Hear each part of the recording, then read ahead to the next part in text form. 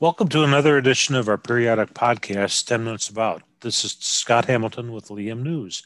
Today's episode is 10 Minutes About Sustainable Air Transport. We will first talk about if we can have an environmental solution with our airliners transporting people around the globe. There are, of course, a lot of stories about electric airplanes, and then we can discuss that and hydrogen airplanes and the consequences of each. With me today is Leham's Bjorn Firm, our aerospace engineer and airplane economist, who spent a lot of time on both electric and hydrogen-powered airplanes. So let's move ahead. The clock is now ticking. Bjorn, to start with, do we really have an environmental problem with our civil air traffic? You have a lot of environmentalists, especially over there in Europe, that say we do.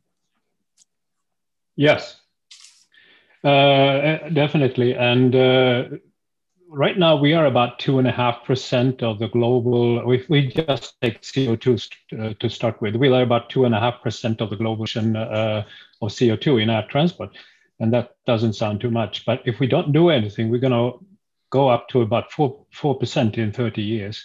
And the air transport group, which is basically every key player in the industry, in the airliner industry, OEMs and airlines, they have said that we are committing to taking the emissions down to half the 2005 level by 2050. So that the commitment is there. We have to do something.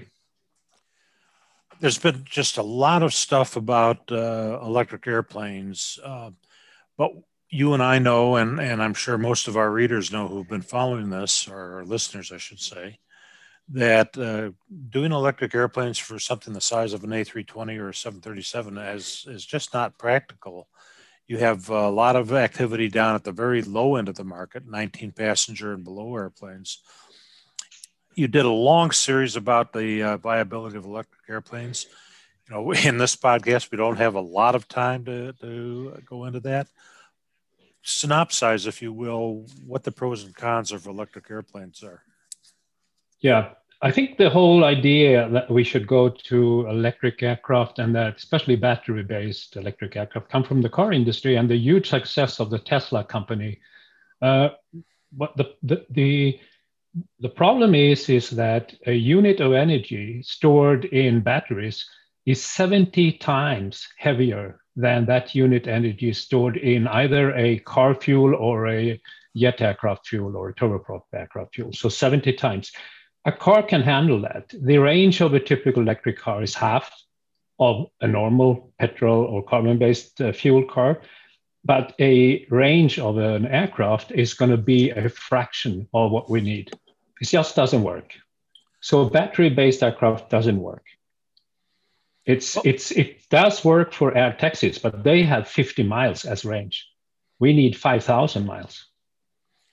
So there are some Teslas, of course, which have ranges that are 250, 350 miles, which is about equal to a gas car, gasoline-powered car. And there are some concepts with airplanes that would have 300-mile range, Seattle to Spokane, in my highly localized example. Do you see any realistic kind of step changes or baby steps, progressive steps, where electric airplanes can go up to 300 miles and then maybe a decade or two down the road, another 300 miles and so on? Or is it just simply impractical from an economic standpoint? I think you said the key thing there. There are projects or concepts.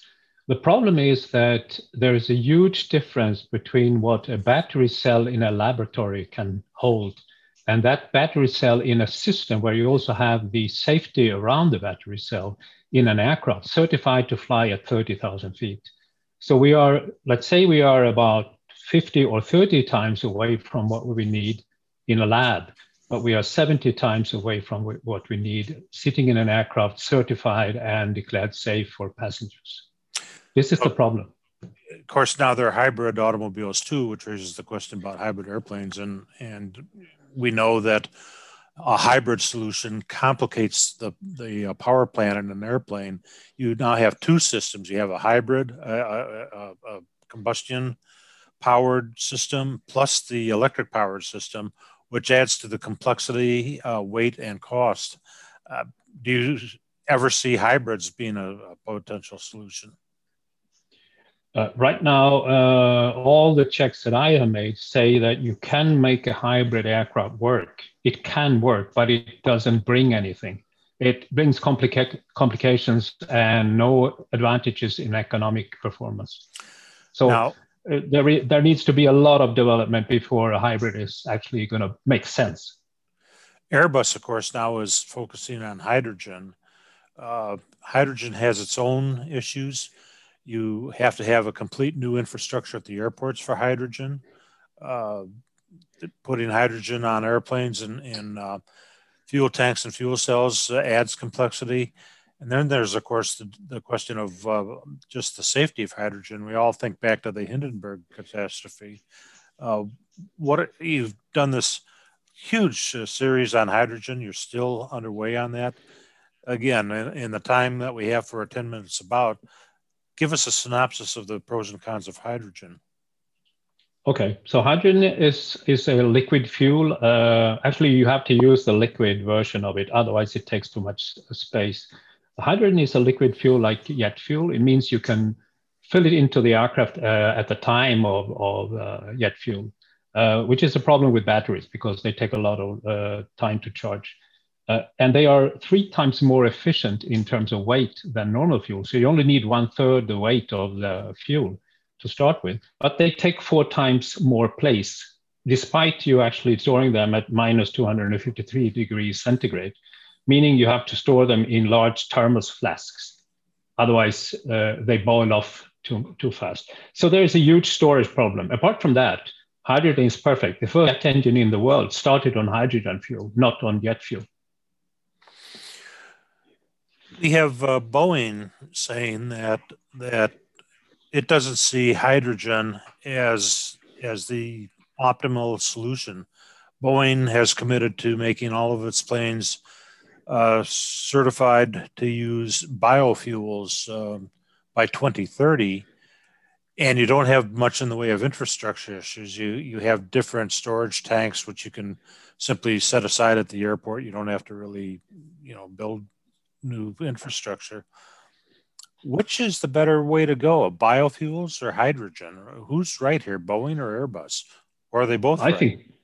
I think they're both right. The fact is that we have major problems to scale the biofuel or even synthetic fuel, where you take sunlight directly to fuel through water hydrolysis, for instance. You have made a problem to scale that to the level where you can supply all the 25,000 aircraft flying every day. So you have to reserve these synthetic or biofuels for the long-range aircraft, where hydrogen just isn't feasible. It takes too much place to do that. And then you have to take the domestic traffic, the bulk traffic we have today with the single aisles. You have to take that with hydrogen. If we can solve everything with biofuel or with synthetic fuel, that's just great. Then we don't have a problem. It's just a scaling problem.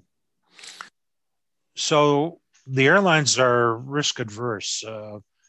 Steve Rimmer from Altavera, a leasing company, told Air Finance Journal on its podcast just this week that airlines are risk adverse. They point to the engine problems of the LEAP and of the GTF.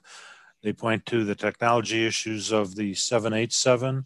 They point to the concerns that Tim Clark has expressed over the GE9X and the advanced technology on the 777. Are the airlines really going to be willing to accept hydrogen as a risk factor, or even biofuels? There's been success with biofuels, but are there any real risk factors to look at for that? I think there is very small, there's basically almost no risk factor for alternative fuels, biofuel or synthetic fuels. They are hydrocarbon, they are carbons which are produced in a CO2 neutral way. So that's the safe alternative that we have. And then the hydrogen is the icing on the cake. And that will take time before, as you said, we have the infrastructure.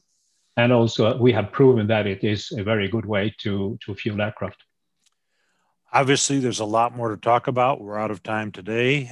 We'll make a future 10 Minutes About podcast and delve into some of these other issues at a later date. But thank you, Bjorn, for joining us today for 10 Minutes About.